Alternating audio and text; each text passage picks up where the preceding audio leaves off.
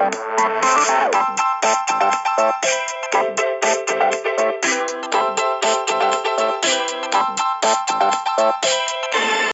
to Different Gravy, not just another Sheffield Wednesday podcast. I'm one of the hosts, Richard Miller, and my co-host is currently sowing his wild oats in the parts of Canada that other podcast hosts never get to reach. Luke Gledall. How are you doing, Luke? I'm very good. How are you, Rich? Yeah, I'm not too bad. It really feels like much more than a week than since we were sort of giddy and overhyped last time round. And yeah, you know, Christmas is gone. I waved goodbye to my increasingly small mother in Scotland and headed off down the road to see Sheffield Wednesday play football. And, you know, they really produced a holiday taint of a performance today, befitting of the season. You know, here on Different Gravy, we are the podcast that wants to be all Lord Mayor's show all the time. And definitely with this time of year, Christmas is the Lord Mayor's event, I believe. Lord Mayor's festive event. So it's very much been after the Lord Mayor's show in a number of different ways. For these past two games, we're going to just cast our dreary eyes over. Before we get any further, I just want to kind of get a little apology for the sound quality on my end. I am currently in Toronto Pearson Airports. I have tried to sniffle my way into a number of airport lounges to get a little bit quieter for the call. And then I've just been so tight-fisted and northern that I didn't want to pay exorbitant amounts to the crooks that run them. So here I am. Absolutely fair enough. Yeah. So we might get the occasional announcement. We might hear some gossip, you know? Of course, yeah. Gossip about the cost of expensive sandwiches. Yeah. I'm nearby have you ever heard of the Genesis G70? Apparently it's the 2019 North American Car of the Year. And, no. I was half tempted to stop by and ask the lady, what the fuck is a Genesis? I think you would have been fair enough to do so. And then she would have said, you see this car in front of me? I said, yes. It's that one. It's that. That's one of them. There's plenty more like him. You see that award in the front in the front window there? Yeah, that's the award. It's one. Oh yeah. Well, you know, maybe if we get a bit desperate later on, we could have that conversation live. I could ask her what opinion on the Wednesday report of the foreman. Yeah. What's the reason? Is it sprouts? Too much turkey? You know, it's full of tryptophan. Ay. So I'm thinking to move along to the breaking hoo-hoos. Luke, is that all right by you? I think that sounds fantastic, Rich. Let's go to breaking hoo-hoos. Breaking hoo-hoos. So the main thing really was the Boxing Day bash with Stoke City. Before we just get into breaking hoo-hoos for that, Rich, a few little small bits and pieces. Okay. I did manage to watch the extended highlights of our last win, which just feels so long ago. Yes. Pre-Christmas, and I got to see the extended highlights, and noted for some of Sam Hutchinson's comments. A little stat for you is that he didn't say diagonals, but he said he loves that crossfield pass, does Baz at one point.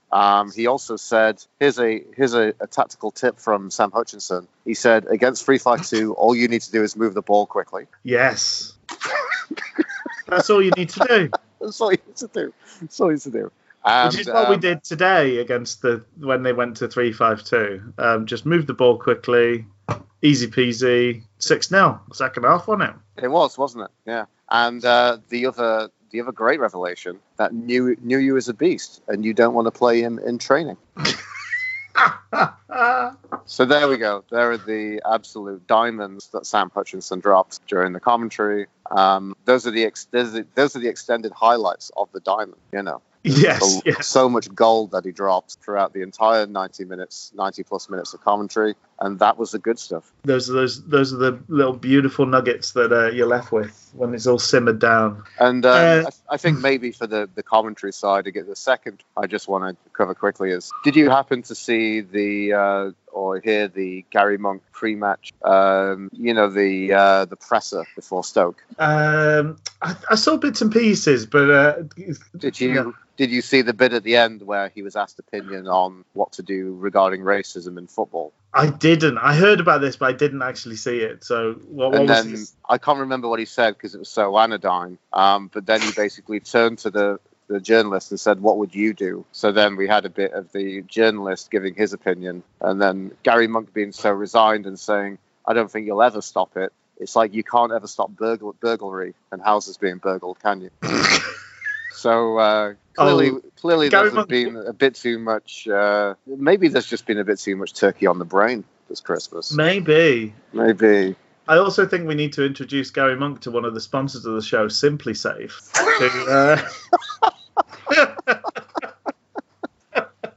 Whilst they can't guarantee you will never be burgled, they can guarantee we'll get a blooming good look at the guy's face.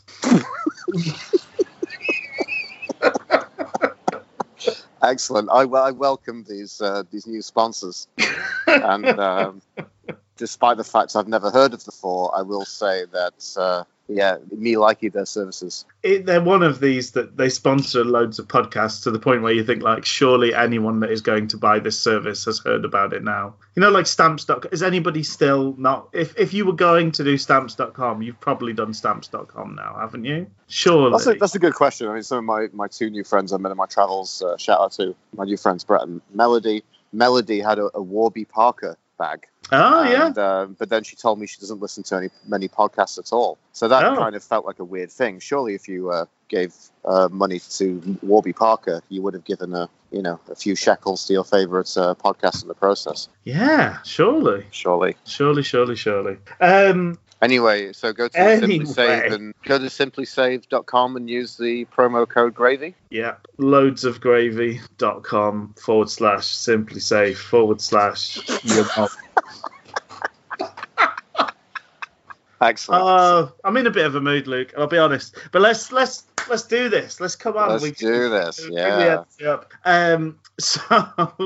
So Stoke. Another game without Fletcher. He's contracted dengue fever or some sort of terrible thing that's eating away at his insides or his nostrils or something.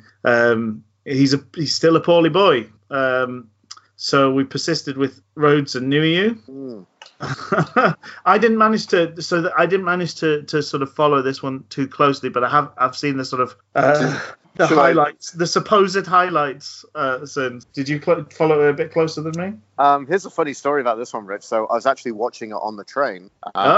At great data expense because there's no Wi-Fi on the train. And basically it said this is a poor game, and it was as flat as the plains of Manitoba out of my window. And then basically I had the second half. Do I want to go walk around Winnipeg for 45 minutes or watch the second half? And it was a genuinely difficult decision to make, Rich. But I opted for the foul mistress in my life of Sheffield Wednesday Football Club. And I can't tell you whether it paid off or not. Even though, from there I saw another 4 goals. Which, we were the losses. I don't know. Value for money. Know. So basically, the game against Stoke, I'm not sure whether it's worth walking around a new, small Canadian Prairie City for the first time or just watching a very limp Boxing Day performance. Yeah, so Stoke versus Sheffield Wednesday. I mean, much like better than a Prairie City. Possibly better than a Canadian Prairie City. Though I quite like Saskatoon, so I'd probably say Saskatoon's better. And my hometown of Calgary, Alberta as well. However, I do want to say, as probably the listener tell, we're giving a very lethargic after Chris performance on this podcast. So it's kind of fitting with the theme of what we've seen. So you saw the highlights? I've seen the goals. I saw a spawny effort from James McLean. I saw a spawny effort from Morgan Fox. A spawny effort from Tom Lees.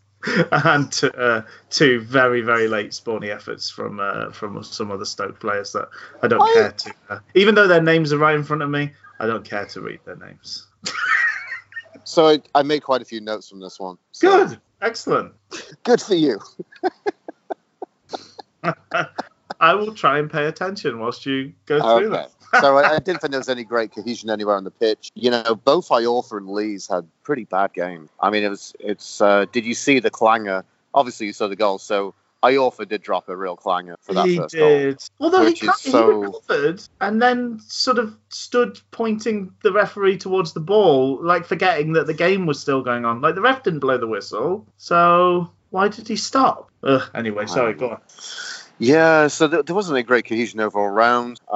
We didn't really get out to the wings a great deal. Rhodes and Nuyu had a real tough time against Shawcross and Bart. I mean, they're two impeccably physical centre backs, and I just didn't think they were getting it, especially when, we have those frustrating times with Jordan Rhodes of sometimes being not the most footballing team in the championship or on the planet. But, when we kind of hit it forward towards Rhodes and he has to act as the, guy to chest it down and try and do something, it's just depressing. And Stoke really wanted that game so much more than we did. It was just insane. It seemed like their cup final. It was insane how much they wanted it more in comparison to when we did. That's disappointing to hear, but that's how it sounded from the coverage I've seen as well. Did you see the reach header in the first half? No, I didn't. No. That was really nice. Yeah, just completely out of nowhere. Harris just kind of had the ball, and then he just plucked up like a little cross. And I was like, what is he doing? And then found Reach, who just met the ball so well with his head. He just planted and rocketed a header against the near post. He is weirdly good at heading. It's very strange, yeah. I said it was a rare treat, like finding a selection box on Boxing Day that has slipped a touch too far beneath a tree. Yes, nice. Hasn't had all the good ones taken already. Yeah. And it was just weird because, we then got the 2 goals. The Morgan Fox one was deliciously spawny. It looked very classy and replayed, but it was very fortuitous, very fortuitous. I actually thought the second goal was a really good goal that we scored. To come over to win all, I thought he was unfortunate to, met it with a header and Jack Butland. So I guess people say almost saved it into his own box, into his own goal, didn't he, Butland? Yeah. So I'm not quite sure about this joke, Rich. Maybe you can kind of workshop it. Okay. He was formerly England's #1 keeper, right? Yes. So, but he still has the England's #1 Chris Packett hand. He's got a really fantastic Walker's Sensations Chris Packett hand. Nice.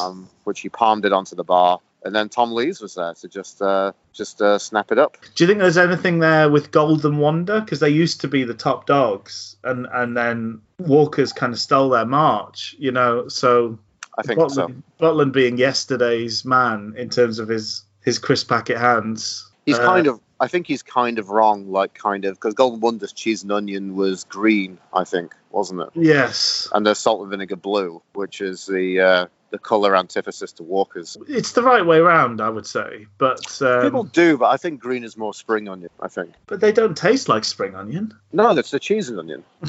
I don't know. I'm pretty sold on the blue Walker's cheese and onion myself. Contentious. Bit of needle on a different gravy. You're such a Mac.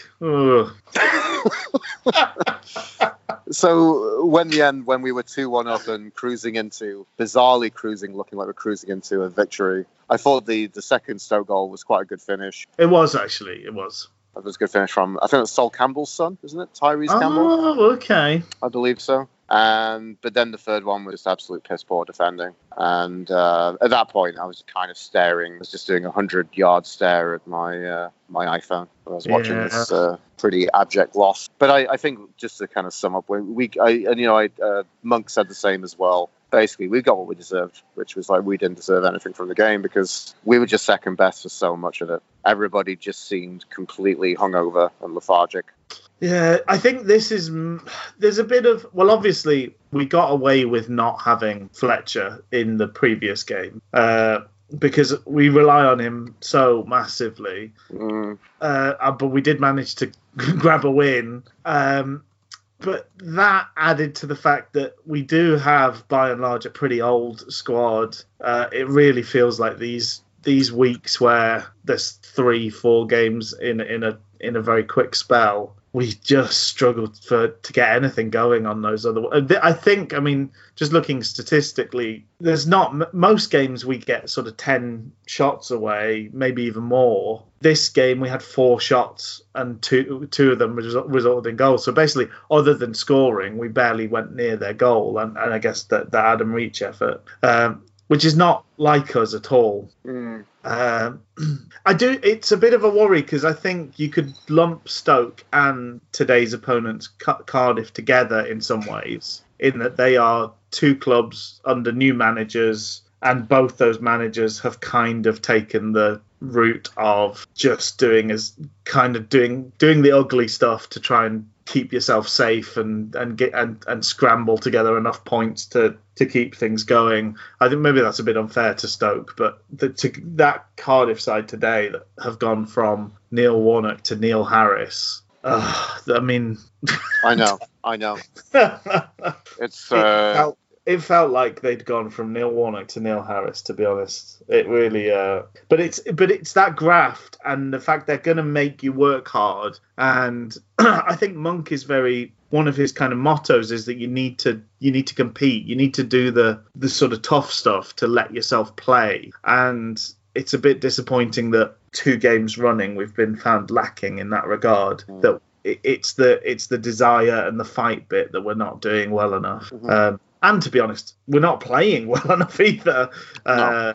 So it's all falling apart. I do have a final point. Yeah, Stoke please. I just want to get in quickly. So I was watching and I'm like, we're giving away so many free kicks, and which isn't a particularly new thing for Wednesday. I do want to say I did check the stats on who scored, and we gave away 25 fouls in that game. Oh my goodness. And that is just absolute madness. I swear that's a record. I tried to look for the record of most fouls conceded in a game, and by one team. It must be close. It's pretty up there in terms of Wednesday relation. Well, if you look at the kind of, again, the who scored characteristics of Sheffield Wednesday, very strong creating goals, creating scoring chances, very weak avoiding fouling in dangerous areas. We just do it all the blooming time. I know. I was chatting with one of my eldest brother Andy, who basically said, we just seem to steamroll players when there's no need to. It's a consistent. We talked about this before. Like, is there basically that? I don't think Wednesday are a dirty team by any stretch of the imagination, but we give away a lot of fouls. Like, we don't really help that argument for ourselves, really. I think there's obviously a bit of that. Because today there was some really it was the sort of game where you pick up on those frustrations. But it's things like, there was an incident in the second half where Burner was winning a free header. His man was 2 or 3 feet away from him. But for some reason, he put his hands on the man. It didn't help him win the header. It meant that their player could fall over and get a free kick. And it was just like, there's absolutely no point touching him. You don't need to touch him. And all it did was hurt us. It didn't hinder them. It didn't stop him doing something he wanted to do. It just gave them a free kick from nothing. That's on top of I think what we do is we get a bit overexcited and kind of bundle into people quite often. That's the kind of most common foul that we seem to give away. But yeah, it's a really frustrating habit to have, particularly given that I think when Lees is playing instead of Burner, I think we're pretty susceptible to letting in goals from set pieces as well. It's a bad combination. Yeah, no, I completely agree. Somehow, Lees got 8.9 and was man of the match in that game, according to Who Scored. Really? Yeah, head and shoulders above any other player on the pitch. I don't know. I also had a bit of a dog of a game, but Lees made 1 or 2 clangers as well. Maybe more so. I think actually more so in today's game that it was a bit questionable in terms of performance. Yes, yeah. Do we want to move into? Have you got any more sort of thoughts on the? No, that's just Stoke. It's just I was really hoping it would be a blip. When I was kind of watching it, I felt the team. You need maybe we could have got away with a win on that day. It was so close. Yeah. It was so close to something completely undeserved. And, you really hope that the team and Monk is whipping them into shape a little bit when they let their concentration drop and when they let their efforts drop. And then I don't know, that weirdly brings us into today's game against Cardiff, which unfortunately was a little bit of more of the same. But we made a few changes to the team, mostly because we had to, I think. But Luongo dropped out, as did Nuyu and Rhodes. And in their place, we played Murphy and Winall and Hutchinson in the midfield. So this was Winall starting a game effectively kind of up front on his own, although I think more often than not, Reach was trying to partner him, certainly in the first half, trying to partner him. So it looked more of a two up top. This was... Oh, man. I mean, letting in 2 goals in the first 10 minutes is just... It's schoolboy stuff, and they were both so easy to score. I know I sound a bit like a broken record sometimes with this, but Tom Lees, when he comes up against a guy like Glazol or Glatzel, it's like he's lost already before the game starts. Like, the first thing he did was rattle through the back of him, and somehow the ref didn't give it. But it was like the next thing that happened was he completely lost a header because he was trying to wrestle with him. And he's just not good enough against that type of striker, to the point where I'm surprised we didn't opt to make the change and put Burner in, because I think Burner would have maybe coped a bit better with him. But all game he was allowed to do pretty much whatever he wanted when he wanted. And towards the end of the game, I think actually he had one of his best periods of the match, because he could take it down on his chest, he could take it down on his knee, because we'd given up trying to compete with him in any way. All because he's tall and can run about a bit. Fletcher must come away from training against Tom Lees thinking he is like the king of football. Honestly. The goal sort of summed it up. He's trying to grab at him, he's trying to wrestle him, and forgets the fact that there's a football there, which Glatzel poked home very easily. We're getting some airport announcements. Oh, Jesus. I'm so We're sorry. getting that beautiful... this is Foley work from Dr. Luke. He's bringing us real sounds found out in the world. It's great stuff. This is like a Radio 4 documentary. Lots of flavour. Could you get quite close to a coffee pot bubbling? And maybe a sizzle from a frying pan. It's evocative, Luke, and that's what people want. That's what people want, yeah. I'm just glad we didn't get into. I was really worried that we'd have the announcement, and I get to hear the same thing in French just after. Oh yes. For the last. So I would say, I don't know how much you want to talk about today's performance. So were you able to? Well, how much after the losses, how much do you really want to be doing this podcast, Rich? Let's be honest. I'm here for it though, Rich. I've made notes. Okay, great. Yeah, it's going through the kind of minute by minute, which is harder for me at the game because I don't want to be one of those wallies that sits on their phone. So maybe you could give us the kind of timeline, and I'll essentially add some colour and moaning to the good stuff. Good stuff. I just do you think it's interesting? I mean, we started pretty quickly. We started fairly well, Aside from conceding twice, it's maybe the best 15 minutes of football we've had in about 3 months. Well, it's up there. I don't know I would go that far, but I think it was a good start, we had like a good... I think that was a good chance to win all, I think. There was, yeah. And I loved the interplay from that was just fantastic, because basically Hutch did a brilliant bit of break-up play. That's what you want. You want the break-up play, then it just fell to Baz, and he did a lovely sweet ball forward. I can't even remember now. I can't remember the full things. I have the notes saying it was a good chance to win all. Ended with win all, and obviously didn't end up in anything.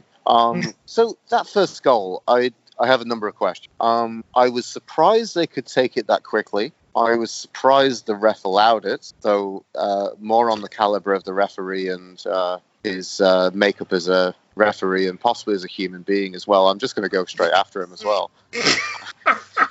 I'm actually getting a plain Baxi K right now, where I'm just going to make his life a misery. I'm not going to be malicious and do anything really nasty. I'm just going to maybe just wee on his tires or something, or like or like if he goes to get like a chocolate bar, I'm just going to I know his favorite ones, and I'm just going to destroy all his favorite ones, buy all of them before burn them in from GT News before he gets there. And then I'm just going to just give a little maniacal giggle from when I just see from the sidelines, just seeing his disappointment. So I know, obviously, he's a man with some history with Sheffield Wednesday. But today, I think by and large we want referees to let play run and not be too fussy, don't we? Well, I mean, it was a foul, though, wasn't it? It was a free kick. And then I think from the attacking team, you want the advantage to take the free kick and get it done quickly. Yeah. But I mean, you are still from our sense, from a defensive side, I mean, it's not. I thought it was too quick. I thought we weren't, But there's probably presumably he blew the whistle. Like you have to kind of there's things that have to be done there. But I think I'm not particularly pointing the finger of blame at the referee there. I'm looking at our defence that watched a kind of 7-foot behemoth just wander through them and then let him score. Like, why did nobody react to the fact that everybody was just so kind of half asleep to this? Everyone was still full of the tryptophan from Turkey to even just be slow on the brain. Maybe they were also just having a brainstorming session with Gary Monk about ways to stop burglary. Which hilariously then, we didn't stop being just having a goal stolen from us, it was so poor. I mean, so that first bit was like, that's my first question to the referee was like, why was that taken so quickly? My second thing is all Wednesday. Is basically like the ball comes in, we're so out of sorts, he just controls it down. Then there's a brief moment which basically 9 times out of 10, Tom Lees puts his foot through it and takes it off Glatzel. But then he just didn't, and then just gave him all the time, and then he somehow just managed to just kind of creep the ball in past Dawson, and Dawson wasn't ready. I thought Dawson's positioning was pretty poor for that one That was pretty bad as well. But I mean, also you've got another player in there. It's not just a one-on-one. No, Palmer's also there to to assist Tom Lees with the incompetence, really. And Palmer really got balled out by Bannon after the goal. He didn't look at Lees. He just shouted at Palmer. Interesting. But Tom Lees should have done so much better than he did, and he was in the position to stop it. Because he sort of lifted his leg up to let the guy shoot underneath. I don't really know how that happened, but it was really poor all round. But I thought it was a bit of a strange thing to single out Palmer for being at fault for it. No, that's why I thought it was completely Tom Lees. Looking back at it, you've got 3 players who are just poor. Just let a really sporty. It wasn't even. I think the ball in was quite good. I mean, Glatzel does something, but it's a decent ball. He just about controlled it. It took him a long time to control it, but he was given the time. And is it just because he's like 400 feet tall? 4.5 feet tall. Yeah.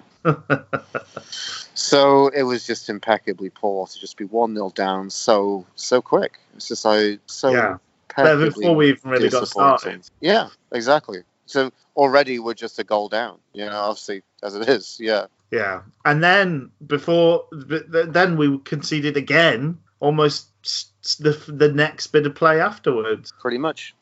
And for that goal for Cardiff, that was a really, really good finish. Yeah. And a beautiful ball over to Tomlin. Tomlin just had enough time to just pick out, played across to Hoylett, and Hoylett just rolled it in. Defensively, the errors and issues kind of come before that, I think. It's just a shambles all round, isn't it? It is a bit, really, defensively. It's hard to kind of attribute blame in that situation so much when I think it was a really good goal scored by Cardiff. Yeah, but again, I think Tom Lees, I don't know how he thinks that Tomlin's offside. He wasn't even close to being offside. Oh, so you think there was Tom Lees appealing for offside in the play? He definitely was. Yeah, he had his hand up and he stopped playing. Right, that kind of brings in some of the hesitancy of dealing with it, right? Yeah. I thought the main bit was just basically not letting that first cross come in to Tomlin was the first step, really. that was a big piece in that. That was a big defensive piece of that. Because from there, everything is basically they're in a place of complete advantage. I mean, I guess from the sense of looking at that, like where were the other defenders? We were completely out of position. Oh, totally. I'm just sort of watching. How did you kind of feel that so I guess looking at the formation was interesting because I saw the lineup and I kind of glossed over it. I was there thinking, oh, it's probably a 4-3-3. But then, reaching that number 10 role. So then effectively you've got two holding defensive midfielders, different capacities and different capabilities in Hutch and Bannon. Well, Hutch was as far back as I've ever seen him play. He was well and truly in third centre-back mode. Right. For a lot of as we were building play, I think he got frustrated and charged about a bit after a little while, which is his want. But I think by and large he was sort of QB and dropping back into that hole and playing his diags. I like how when you said QB for a second, Rich, I thought you was like saying he was QB, like he resembled a cube. Yeah, it's hip to be square, Square. So I just wonder about that in the case of Hutchinson. Was that, I don't know. I think everything apart from maybe his defensive part was pretty good today. Yeah, I would agree. Because I quite liked him, but then I think about the goals and I'm like, where was Hutch in all this? Both the goals were really, really bad. I think the second goal is more understandable. I think the first one, as you say, is straight up just what are the defense doing. I think the second one is more understandable as a result of the formation we were playing, because I think you play Murphy on the wing. That means Palmer's got no protection at all, really, and him.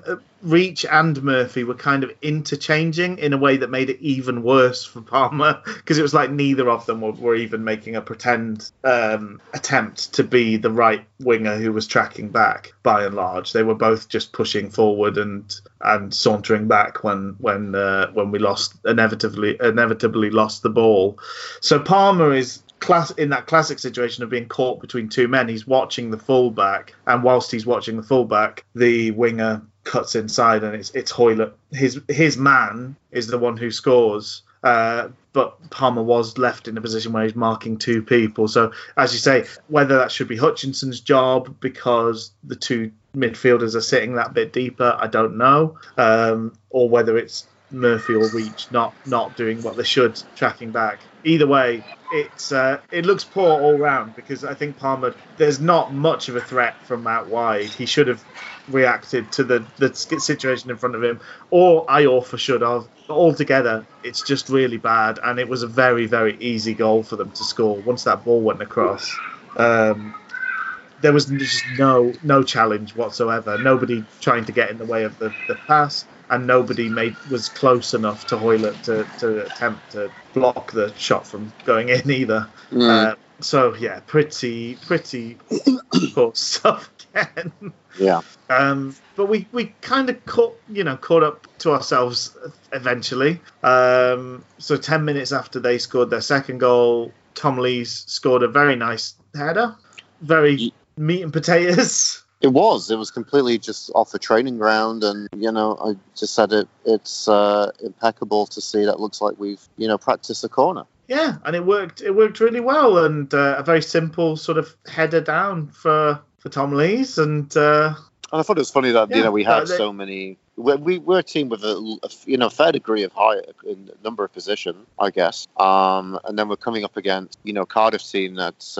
They hadn't even brought on Sol Bamba yet, so I thought we would have probably missed out against someone like Aidan Flint or something like this. So it's nice to just see that we just it was just so easy. But then incredibly frustrating that seemed to be the last ball we put in the box from a corner.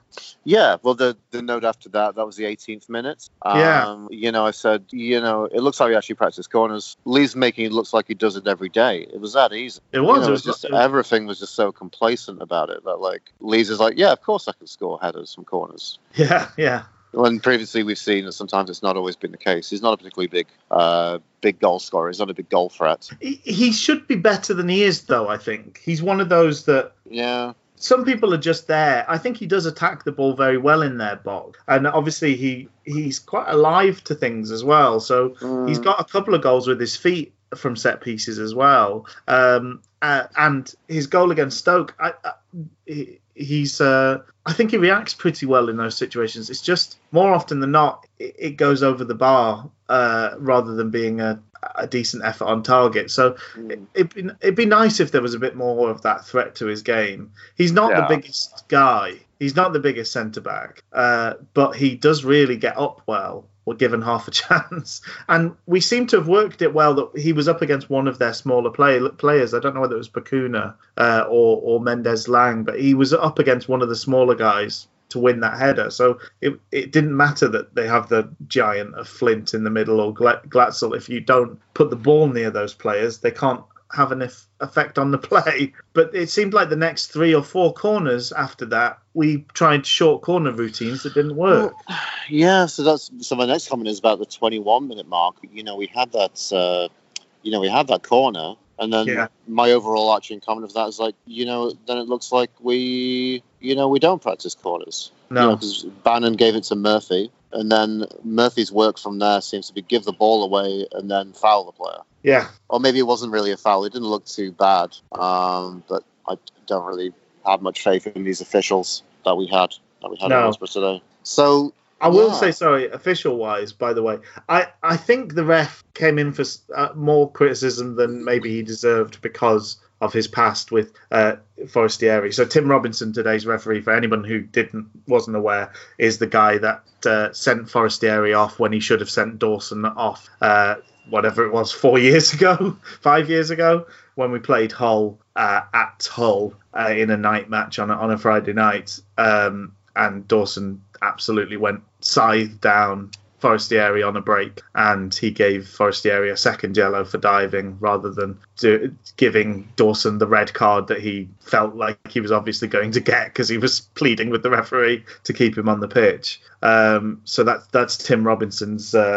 checkered past with the Wednesday folk. And annoyingly, Rich, it's not the Tim Robinson who is the former SNL writer and creator of the Comedy Central show Detroiters, and the Netflix series I Think You Should Leave with Tim Robinson. Though I think he'd leave the profession of being a referee because he's clearly stealing a wage. Feels a little bit like when you kind of work with someone who's maybe not working the best job in the world, but they don't really feel they're just being very rude and petulant and insolent, and you just kind of want to say to them, maybe you should be relieved of your duties so you can think about maybe doing something else. I feel the same way about this referee. It was a bad team though as well. I think the assistants were pretty terrible as well, and not just against Wednesday. There was for us folks in the Kop, there was a fairly clear handball by Iorfa in the box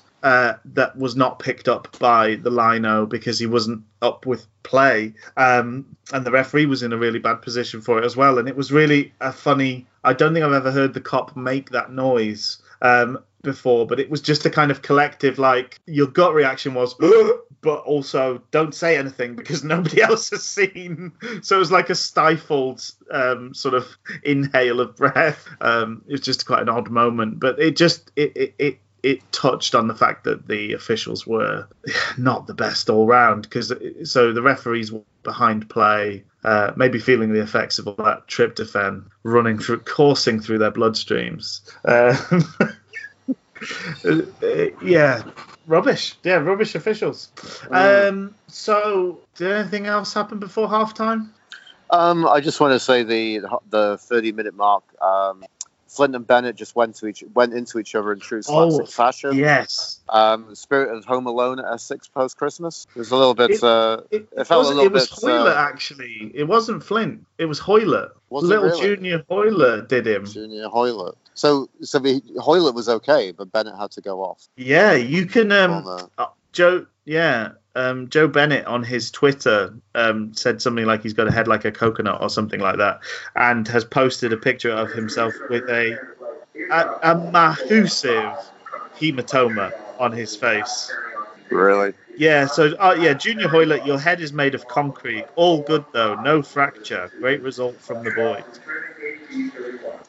He looks really like Morgan Fox, Joe Bennett. We seem to have a type when it comes to left backs.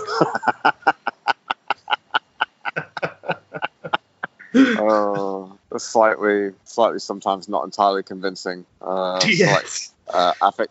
Affection for certain looking left backs. But that head injury meant that we had an awful lot of time added on at the end of that half. And it also meant that Cardiff made 2 changes. So they brought on Will Volks for Bennett and sort of shuffled things about a bit. Because Volks is a midfielder rather than a defender. Yeah, and then the 39-minute marker, Mendes Lang looked like he pulled something as well. He was handily beating Fox in leg race, and then suddenly started going backwards because you could see his hamstring ping. I think so. It was weird. So that it wasn't. I guess the weird thing then, they didn't do a like for like substitution at that point. No, that's when they kind of went and brought Sol Bamba on. So I wonder if they were thinking about a bigger change at half time anyway to account for Bennett going off. And to just shut up shop anyway. And then so they just did it a bit earlier because of Mendes Lang going down. Because they then went to 3 centre-backs with wing-backs, effectively. And made life pretty difficult for us from that point on. So half-time, I was sort of... I wasn't expecting any substitutions at half-time, but I was hoping, as we've seen several times under Monk, I was hoping we'd come out with a bit of a different plan, a bit of a different look. We also this was the first time I've seen notes being passed around. So there was a note that went around in the first half. So it got passed to Fox, and then he passed it all the way across the back 4, and Palmer put it in his sock. And then there was another note getting passed around later that Bannon read and crumpled up and threw on the floor. So there was a lot of chopping and changing on the go. I think probably because they made their change, we were trying to make sure we reacted properly. But it didn't seem to have much impact. Beyond that initial flurry of chances that we had, we didn't really get much going against them for the rest of that first half, and even less happened in the second half. So I was actually watching the game in true Canadian fashion from using the Wi-Fi at Tim Hortons on my laptop. Nice. And had to... It's almost 2 on the nose. I had to use the facilities with all my possessions, so I actually missed the first 3 minutes. So I made a note to ask you, did I miss anything from minutes 45 through to 48, Rich? I would guess not. You would guess not. You didn't have a Rolodex of all the events that happened in the game. It's worth mentioning, half-time, there was a rather nice sky over Hillsborough, a sort of pinky sunset. Oh, nice. That genuinely might be the best thing that happened today. So Kadeem Harris got a yellow card for not being invisible. That happened in the 51st minute. Yes. A man tackled him, stood in front of him, and he got a yellow. Yeah, I thought that was weird as well. I said on my notes, I'm so surprised he picked up a yellow. Well, we all know that as soon as you lose possession, you have to evaporate as a person. You're not allowed to exist in time or space any longer. Otherwise, it's a foul. And Harris knows the rules. He's played this game a few times, and it's his fault, and he deserved that yellow. Just as much as Junior Hoylett's yellow. They are equal crimes. Of course. So this was probably the big turning point of the game, I think, in some ways. We made the decision to take Iorfa off and bring Jordan Rhodes on, which felt wacky. Which just felt bizarre. Did you see, was Iorfa a bit less, was a bit gingerly in his usual gambling and, chewing up the ground on Hillsborough, He really went for his only gamble of the game just before he got subbed off. Yeah. I was disappointed we didn't see any marauding runs from Dominic Iorfa. Yeah. So it's a weird sub in and of itself. And it clearly that was when the second note went around because nobody knew where they were supposed to be playing. Yes. Yeah. But just a couple of minutes after that, and this is the bit that probably Monk will be cursing the timing of. Could we just Go on. just take a quick look at? Let's just check in on where we thought the positioning was. So Hutchinson went to centre back. Was that correct? Hutch played right back. But I wondered whether that was just to kind of go into it. Yeah. So before Borna came on, yes, Hutch was playing centre back alongside Tom Lees. So did that mean that Reach dropped into centre mid? He did. Yes, he dropped. Right. A bit. Okay. So that kind of makes sense. Kind of, yes. Although, again, if those of you who like defending will notice that not much of that is going to happen from that midfield. We're really suspending our disbelief. If this was a Hollywood film, this is a very strange kind of plot here we've got going on. You know what I mean? Yeah, definitely. Yeah. Oh. So anyway, the 59 minutes. Do you want to talk about that? Do you want to? Well, so have the honours of getting into this? You again will have had the benefit of a replay that I've not been able to see. Okay, so I shall lead. 59 minute. I said Hoylett has to go. It's an awful challenge, and the referee completely bottled it. Right. Yeah. So just awful refereeing.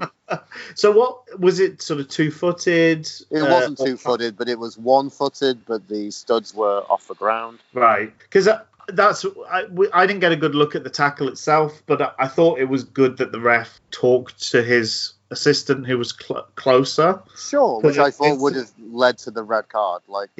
Surely anybody who was closer to it would have seen that it was just a really awful challenge. Yeah, my guess there is that the fourth official is the bottle job, because I think the ref went across not happy to, but went across thinking it probably was a red card, because he kind of he checked his back pocket kind of thing on the way.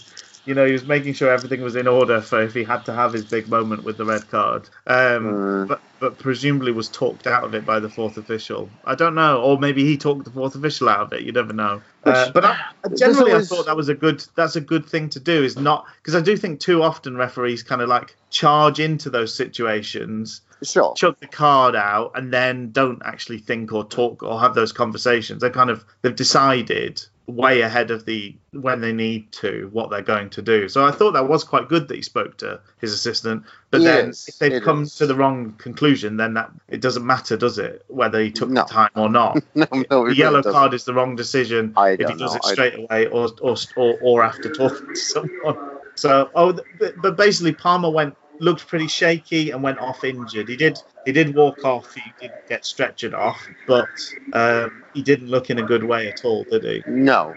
He was basically, using the two physios as, crutches, and then kind of like 2-footed, just kind of limping, kind of jumping, hesitantly jumping, Exactly. Weight across both feet to just get off the pitch. I mean, it didn't look good when, he went down and did the usual, it can be usual theatrics of a player holding his ankle. Yes. But it didn't look too fun for him, I do want to say. So, again, we have this weird dynamic with football that basically challenges can be really dirty and really awful. But, it shouldn't really have... should it have a bearing if the player gets injured, if it's a really bad tackle? Yeah. In a way, it should. It's one of the considerations. You know what I mean? No, it isn't. And I, in a way, I don't think it should be. Because you can get injured doing the one this season. The one this season, Son got sent off for that horrific thing that happened against Everton. And actually, when you watched it back, Son what Son did had very little to do with the fact that the player broke his leg. The player broke his leg as part of the incident, but it was nothing to do. It wasn't the force of the tackle that made him break his leg. So sometimes the injury is not caused by the tackle itself. So it's a bit of a misnomer. But basically, it's one of those weird situations in the game. If you had your time again, what you do is you sit on that substitution of taking Iorfa off, and then when Palmer gets injured, presumably you bring on Jordan Rhodes for Palmer. Iorfa goes to right back. There's less upheaval. We didn't have that benefit of the 2020 hindsight. So instead what happens is when Palmer goes off, we make a second defensive switch up. bringing Julian Bernat onto the pitch and him going to left-sided centre-back and Hutchinson playing right-back now with kind of Winnall. It was really quite strange. So Winnall and Reach and Rhodes were all dropping a little bit deeper alternately, but by and large it was supposed to be Reach dropping into that space. Not much happened in terms of shots. No. And the interesting thing I kind of felt from that is, it looked like we probably would have scored those goals early on in the game. The first half attacking wise, we were pretty good. Yeah. So to just come out in the second half and really, I wondered whether there would have been a change to tweak things a little bit. I wondered whether we would have seen Nuhiu sooner, I'll be honest. He's the obvious answer in some of those situations, isn't he? Well, just if we're going up again, I think we would have probably done a bit better, maybe just chucking on some height just to kind of give some of those tall centre-backs, Flint and Bamba at the back for Cardiff a bit of, a few headaches. I wasn't sure. So obviously the next sub we made was Jacob Murphy came off and Atdhe Nuhiu came on, and that was in the 80th minute. So I think that sub was too late. I don't know whether Atty. I do hear your point, absolutely, that one way to battle that height is to introduce height. But one thing that we were never going to be able to do to Cardiff what Stoke did to us, that kind of bombardment of the box from every angle, would just have played to the strengths of Sol Bamba and Aidan Flint. Like, their bread and butter is just heading things away to the halfway line. That's what they're for, really. They've just got legs to get them to the place where they head the ball. By and large, neither of them are doing anything, anything useful with those dangly things from their hips. So I think the more we sort of played towards going aerial with our attack, the more it was just going to feed in to what they wanted to do. And late on, they even brought Patterson on, who's another big lad. I think he's 6 foot plus, can play right back, can play up front. I think he ended up playing kind of another defensive midfielder presence for them. So I don't know whether I might have been tempted, and I think the coaching staff definitely played with this. The other option is you bring on Kieran Lee just to try and work the ball a little bit quicker. As we know, that's how you beat a 5-3-2. 3-5-6. You just move the ball. 3-5-2. So yeah, you just move the ball. Switch the ball quicker. Yeah. Switch the ball quicker. But Kieran Lee was sent to warm up sort of 3 or 4 different occasions in the second half, and I do think they were toying with whether that was the better thing to do. It's so hard to know. What we know from what we've watched was that Nuhiu came on, had one fairly exciting chance, which looked to me like it definitely took a deflection off Sol Bamba, but didn't. Apparently wasn't a deflection according to the referee. We just didn't. This game was really disappointing in that there was no response. We didn't get going at all second half. Yeah. It was relatively easy for Cardiff. We had 18 shots in this game, and only 5 of them were in the second half. So we were much more effective first half when it was rough and tumble and back and forth than we were when Cardiff just said, there's the ball, see what you can do. And it turned out what we could do was not very much at all. Yeah. I also want to say, I don't know about the substitutions. I don't know. My other note was, it was kind of, I don't know what you would have done, so I can't sound too... No. I can't sound too snippy or too difficult about the entire thing. I know. But I don't know. I know... All you know sometimes, unfortunately, in our position, is sometimes basically just saying very crassly, what I'm seeing is not what I'm looking for. Not what I'm looking for. Yeah. And to quote the anodyne impression of Morgan Fox Morgan, that's Bannon and Fletcher came out with. That's what we're after. That's what we're after. It's not what we're after. You know, clearly the last two games have been very much the opposite of what we've done.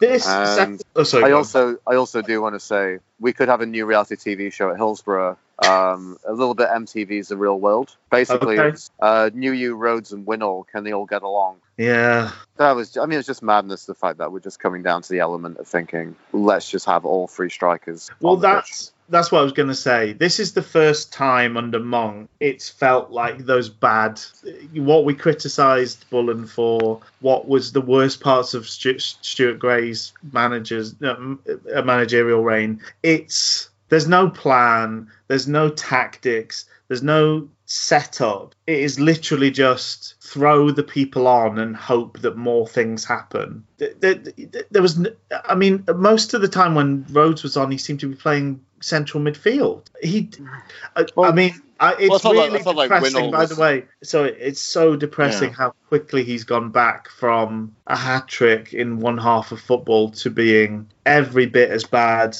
as he's been the rest of the time he's been at Wednesday. I know.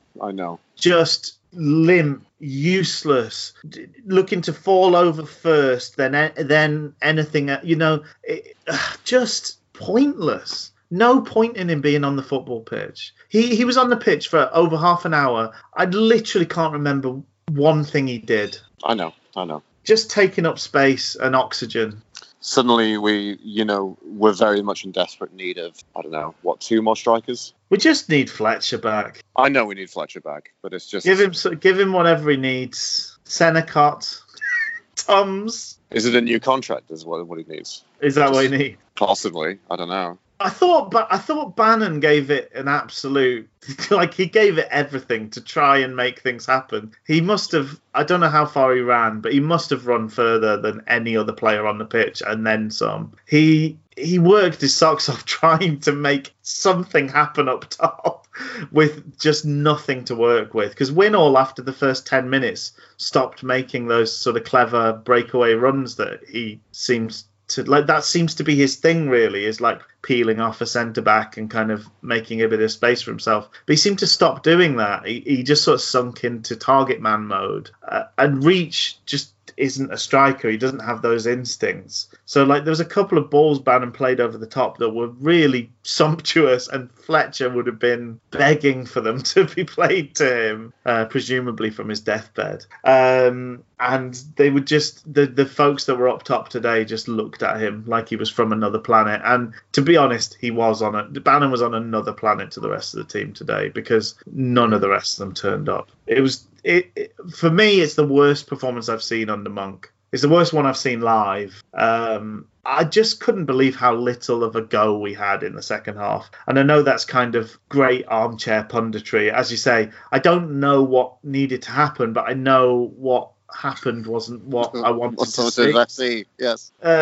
I was amazed at second half. They came out more up for it than us second half. The start of the second half, they looked more on it. They had created more chances. We still look shell shocked. Well, the hilarious thing was, I think, from just a bit I missed from the end of the first half, was right at the death of the first half. They nearly scored again. Yes, yeah. And then there was another occasion they could have made it 3-1 as well. And it was just... Yeah, Flynn had an overhead kick at one point as well.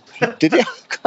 I completely forgot that. Maybe I've just taken it out from memory, but just genuinely they looked a hell of a lot more dangerous than us after 40 minutes, I think it was, essentially. I mean, obviously we don't like watching Wednesday lose, but there's ways to lose. And kind of giving it your all and coming away thinking it's not our day is much more agreeable than whatever today was, where we just kind of limply didn't do anything really. There was no fight that second half, and or if there was fight, there was no quality. There's just nothing that kind of nothing to set us apart from a desperately poor Cardiff team. Man alive, are they rubbish? But they were better than us today, and they wanted it more. And I think that's what's so depressing about this performance. Well, I think that was more depressing about Stoke, I'll be honest. Yeah. I thought exactly the same thing. Just thinking, this is a team with some real limited beans, Well, Tomlin,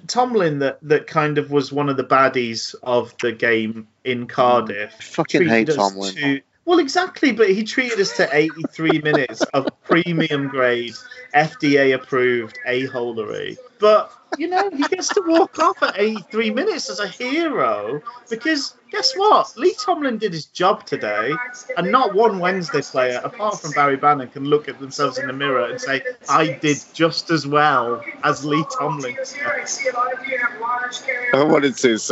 really wanted to say when Tomlin went off, the referee did that awful new rule of letting, he couldn't, because he was almost he was half the way there, wasn't he? Exactly. And basically Pearson and Ron O'Neill said, look, he's almost all the way there. And, and also this is quite funny because it's come up against Neil Harris, who has revealed from Sam Hutchinson. He basically said, it's not worth you going off the other way. Just go off against. Don't bother. More than your life's worth, mate. More than your life's worth. Exactly. So, but if I was at Hillsborough, if I had the grave displeasure of being in your place at Hillsborough, maybe if I was positioned on the north stand, I was just thinking when it went off, I was like, as a Wednesday fan, I feel like I've seen enough in my lifetime of Lee Tomlin. Yes. Did you feel like a loony or a toonie burning a hole in your pocket to kind of like be thrown towards the pitch? You had to stop yourself throwing a coin at your phone? See, the problem with the coin system here in Canada is, the good thing in the UK is that a 2p piece is pretty large and it's not really worth much. And, so it's perfect for being hoiking and being a projectile at some dick of a football player. Not that I encourage such a thing. No, it's disgraceful behaviour. It's absolutely disgraceful behaviour. And once we solve burglary and racism, we'll get on to coin throwing. We'll get on to coin throwing. We're doing the think tank next week with Gary and the squad. Neil Thompson's going to facilitate it as well. Yeah, Jesus. Oh. So I could just feel from the Wednesday fans just like, oh God, I see even more of Lee Tomlin, just him doing his little tour of honour, being a tosser to all the fans, and then obviously getting round to the Cardiff fans, lording it up in front of me. Oh God. Yeah. I'm glad I didn't see any footage of it, but just the thought of it riled me something rotten.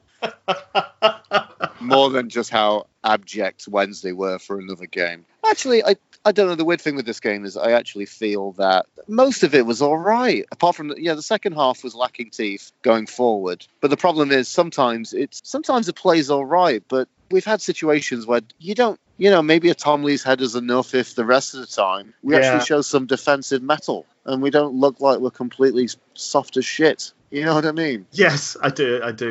So there's just such a lack of conviction defensively. Yeah. And this is the problem with defense and defenders. When you want to change a defense after a loss, you can't just keep chopping and changing as much. No. Strikers, I feel you can. You can afford to be like, largely I think we can afford to chop up the strikers a lot more than we can afford to chop up defense. So you just have to kind of work on something in training, or I don't know. It's kind of a bit like talking to a child and being like, could you not throw a tantrum next time?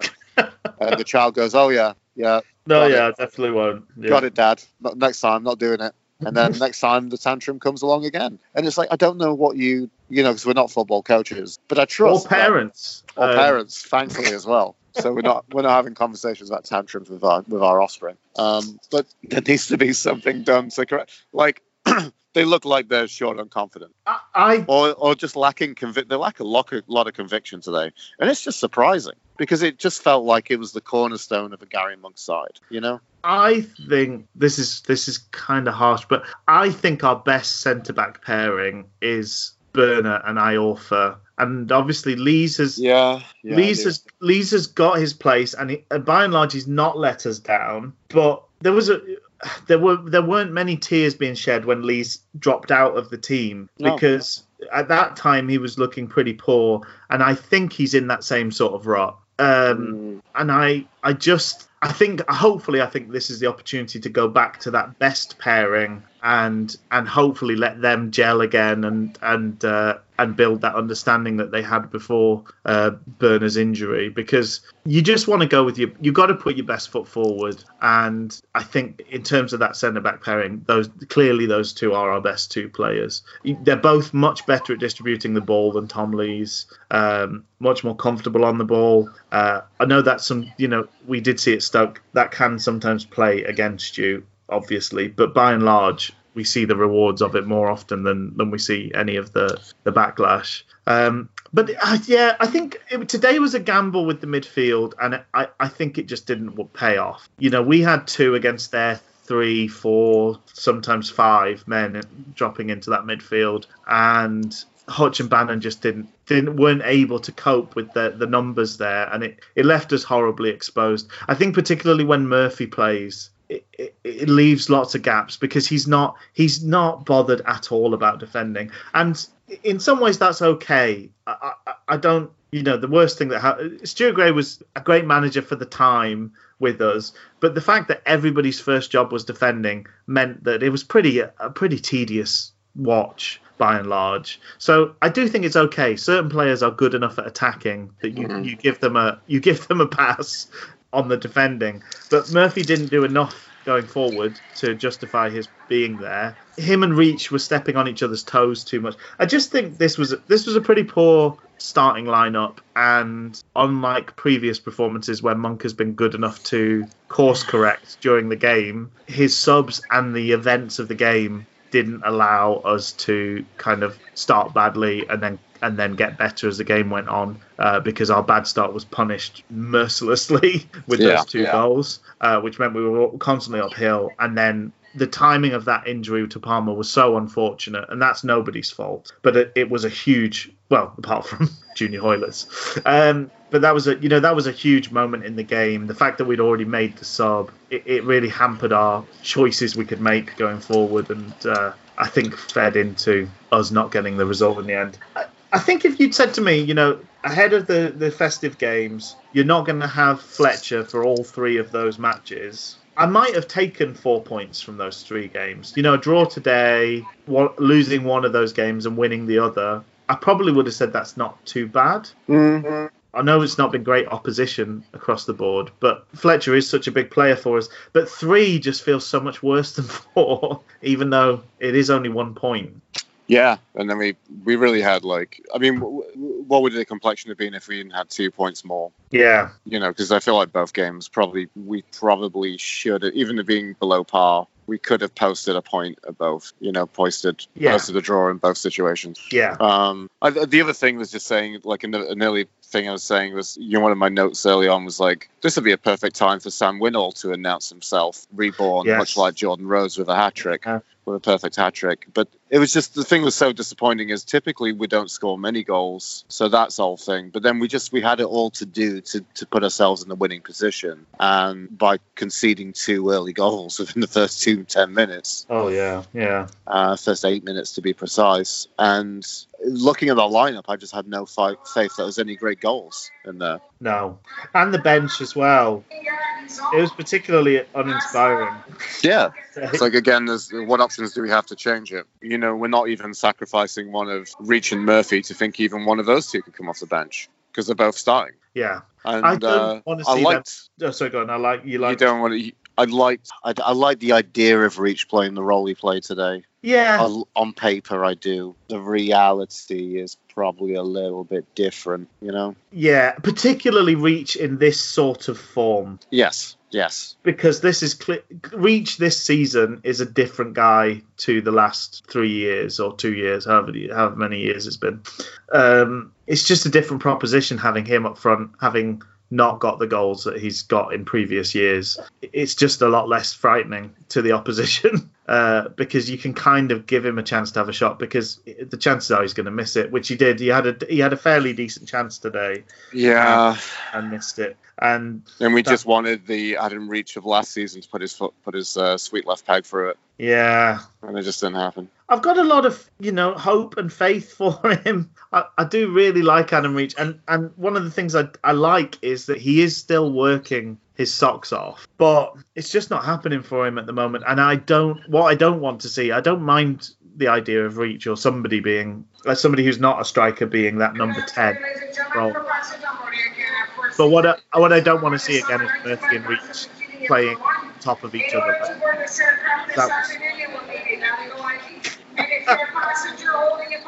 She's really loud, this one. So we'll move along to player ratings then. Yes, let's do player rating. So Cameron Dawson first up in nets. Oh, mild save Cammy. He did okay, I guess. I don't know. Maybe the first goal I think he could have done better with. Outside of that, he was okay. He made 1 or 2 saves. His kicking wasn't completely poor.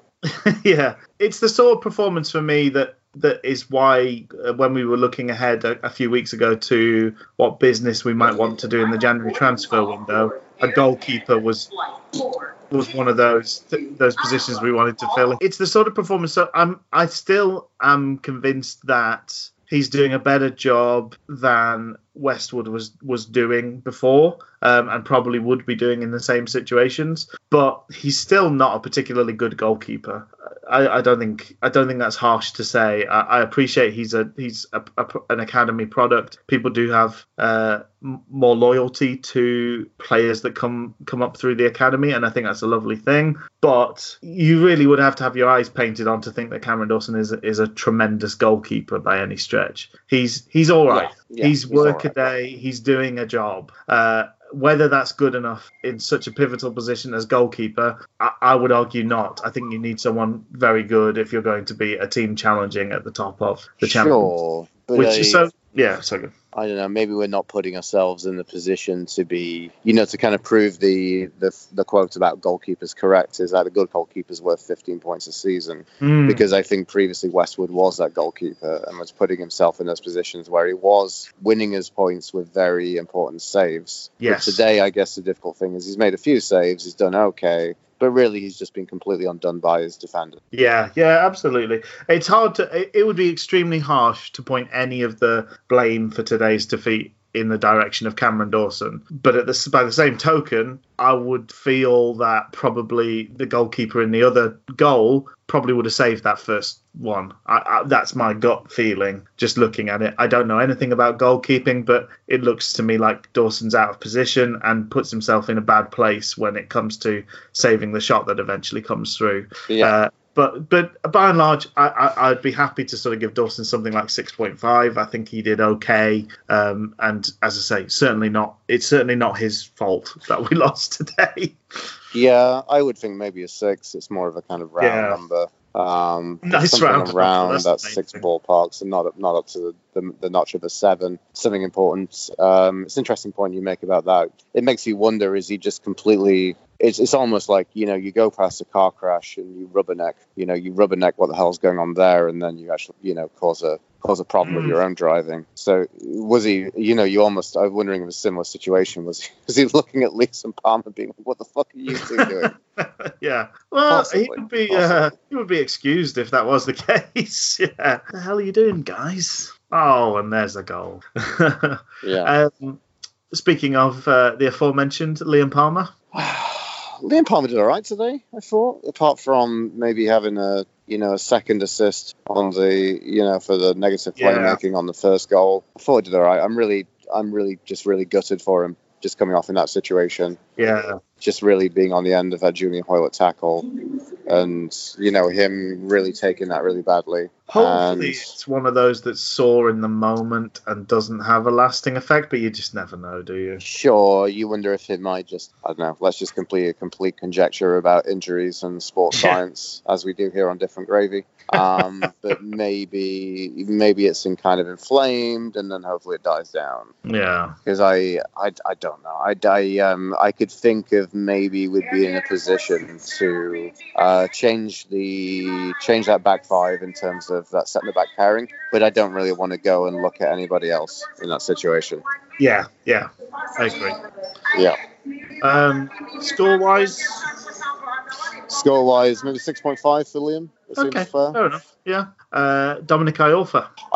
And I felt bad for Iorfa that, I mean, he's maybe had a hand in this defensive, but I don't think he's the big main culprit, No.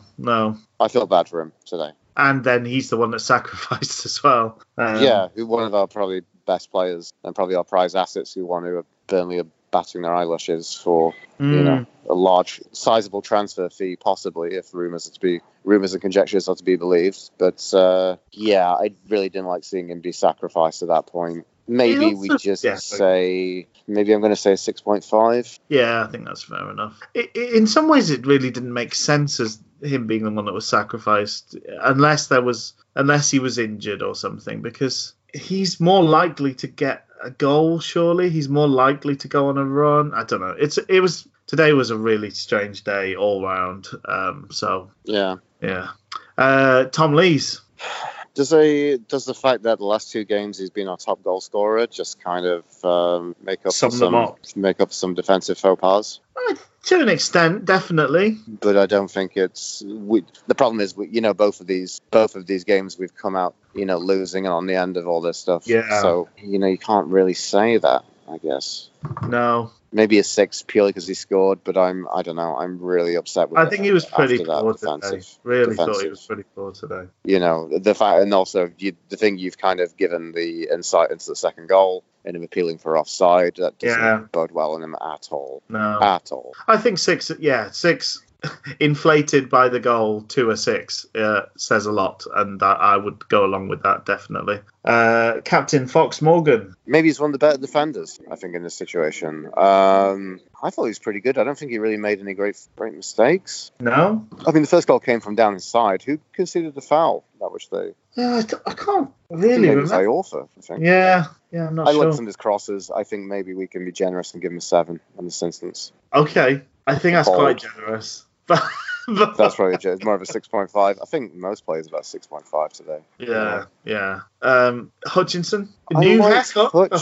I liked Hutch for a lot of this, I'll be honest. Yeah. But I don't really know what he did defensively. I think that's this is the other edge of the sword, the kind of Tom Lee sword. I can go score a goal, but then, hey, look at this defensive error. I thought, look at me slip on this banana skin. I do think whether it's encouraged by the manager or not, you do see the difference in terms of tactical discipline, and I think that's a big thing. We talked about Luongo maybe not having the impact that he could have had in some of the games, but I think by and large it's because he's holding to a position, and tactically he's doing what the team needs him to do first and foremost. Yeah. And I do think when Bannon and Hutch are kind of both running around like teenagers, it just leaves us horribly exposed. We can't have them both doing that. It just doesn't work. I thought Hutch had a fairly good game. He popped up, had a decent effort at one point, a decent shot. But whether he was doing what he needed to do for the team to thrive, I'm less sure about. So yes, I think another one for the 6.5 gang for me. Yeah, I think 6.5 is probably fair. Barry Bannon. I think Wee Baz is probably our star performer of this game, I'll be honest. Yeah. I think he was the one who, I really feel, I feel definitely sometimes some of these poorer Wednesday performances, some of our players are really let down by the actions of others. And Barry Bannon is one of those. Definitely. I thought he was probably the best thing about Wednesday today. Yeah. He was trying to make everything happen. He had an assist, the lovely cross, lovely corner set piece for the goal. That was fantastic. Yeah. Rest of it, I don't know. So where would you fall score-wise for him? I think a 7. I think it's a comfortable 7 out of 10 from Barry Bannon. Fair enough. I don't think you can give anyone in a losing sense any more than a 7. And there's a few smatterings of those in the team, Yeah.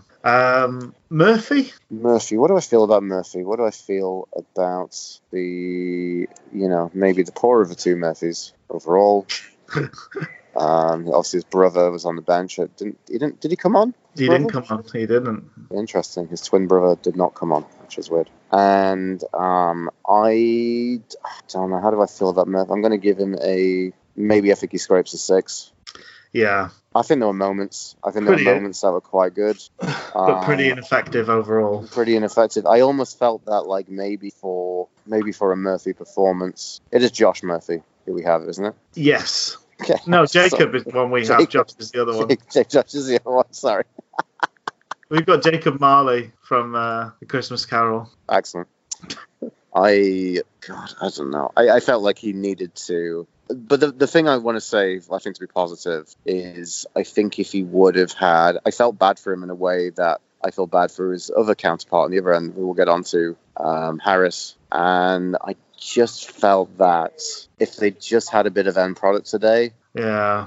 It just felt there's a little bit missing. And I kind of feel bad for him, because sometimes if it doesn't happen, then, I wish it would happen for them. Yes. Yeah. He's another one that can slip into that Rhodes thing of just looking so... Well, we kind of used the word limp with him before. Just so... Like, there's just nothing about... It's like he's sort of a bit of... a sort of bag floating about on the wind. Nothing. He doesn't seem to do anything of his own will. It's just where he kind of goes where there's space, and maybe he gets the ball, maybe doesn't. And if he's got the ball, he's more likely to get tackled than anything else. And just, drifts through games, which you could never accuse Harris of. Yeah, that's very true. So you do want to say, on the podcast, Rich, Jacob Murphy, American Beauty? Yes, I do. You do. Do you want to film him and then send the footage to Fora Birch and then get to see your boobs? Yeah, and maybe end up, in a kind of rose petal situation with Maina Savari. Yeah, these are all things. Yeah, you want to be in a film that was lauded at the time, but we look back on it as being something intensely problematic, and it hasn't aged well. And also, that's where I'd like to stop with following the career path of Kevin Spacey. Yes, exactly. Jacob Murphy, American Beauty. He's not beautiful. He's an ineffective winger. He's cute. He's got a certain charm. I don't know whether to go for Reach or Harris next. I was wondering about Reach. I was wondering about thinking him in that number 10 kind of role. That's, I think, is what he was kind of doing today. He was kind of in the hole, wasn't he? Adam Reach, eh? Weechy. The man who I crowned would be the player of our season, and I've been nothing but completely wrong and disappointed in a staggering fashion. Oh, it's been pretty dynamically opposite, I should be honest. So I liked the idea, as I mentioned earlier on in the show, about how I like the idea of Adam Reach in this role. Maybe in a weird way, I'm kind of wondering and kind of comparing it to. Do you remember when we under Jos Luhukay, we were under quite a good run under the guy, and we went away to Millwall and we played Ross Wallace in a false 9. Yes. The hilarious thing about that is, because we're Wednesday fans, we really like these players, and we, our levels of fandom and fanaticism, even when there are players that we don't particularly like or we don't talk well of. So the ones that we feel do well, we kind of want them to be better players. We want them to, we'd love the idea of them playing in a very beautiful kind of footballing system where they can really be skillful and really do some damage and, put on a real kind of exemplary performance that, makes, that other people notice in and around the football club and outside the football club. And, I'd really like the concept of Adam Reach being that player who's someone who could do something like that, but he's not quite there. Or maybe at this stage, and then Adam Reach's, at this point in his career for this season for Sheffield Wednesday, he's not there. Yeah, no. I wish it would work. I wish it would work so badly, but it wasn't quite working. I like his industry to get around the park. I think he did very well in that regards. But it wasn't great from Adam Reach. Maybe, I don't know, maybe a 6.5. Is that kind of okay? Or maybe a 6, maybe more of a solid 6. I don't know. I think a 6. I think it's hard to point to much that Reach did today again. I also don't think it helped him and Murphy playing together. They're not similar, but they are too similar at the same time. I know that's a bit of a strange thing to say, but interesting. They just seem to want to do the same thing as each other. Yeah. There was a couple of times where they were literally stood on each other's toes on the byline, and you're like, what is the point in this? One of you should be looking for space. There's just no use both of you standing out there, and I don't know whose fault it is. that was happening. They're both good enough players to know that that's not sensible, but it didn't stop it happening. It happened 2 or 3 times. It just, pretty ineffective all round. Kadeem Harris. Similar things like I mentioned. I don't know. He was okay. I think maybe I'm thinking a 6.5. Huffed and puffed. Huffed and puffed. I was disappointed for him because I know how much he probably wants and a really good performance against his former employees. But I felt like they had him matched, or he was ineffective. I couldn't quite work out where it fell. Jazz Richards. Maybe a bit of A, maybe a bit of B, and Jazz Richards isn't a particularly good player at all. Jazz Richards knew the tune. He was able to cope with all of the time signature changes from Harris. He could almost take 5, couldn't he? Oh, yeah. Oh, yeah, Jazz Richards was just blowing his horn all over the shop. And at this point, I felt that maybe Harris, he was almost a little bit off just having like a real nice finish or a good cross. Yeah. I don't know how much a good cross would have done in this game. Well, I think Fox put in quite a few crosses and it didn't happen. Yeah. There was some odd decision making from Harris today. There was a couple of times where he took shots where I just don't know what he was thinking, really. It was, again, frustrating. I do think he really looked like one that the fact we've played so often in such a short succession seems to really have had an effect on him.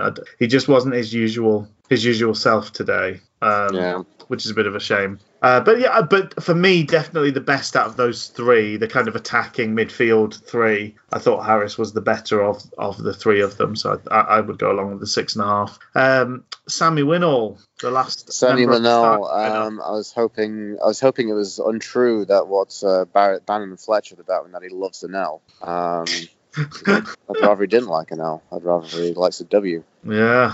For his last name. And this is the weird thing, and I think Winnall kind of encapsulates the entire feel of this game. We've done player ratings, and we've you look at the player ratings, kind of average or mildly positive from what we've given players today. Yeah. Yeah, the weird thing is, like, individually it wasn't terrible, but collectively it was bad. Yes. So how do you kind of isolate any one player, and how do you? And that was the weird thing with Winnall, was that, like, it's such a weird role for him, being this lone striker. And, he wasn't completely isolated, but you just felt it didn't really work for him. I think that's a lot of the story of today is we tried quite a few different things, and none of them really worked. Yeah.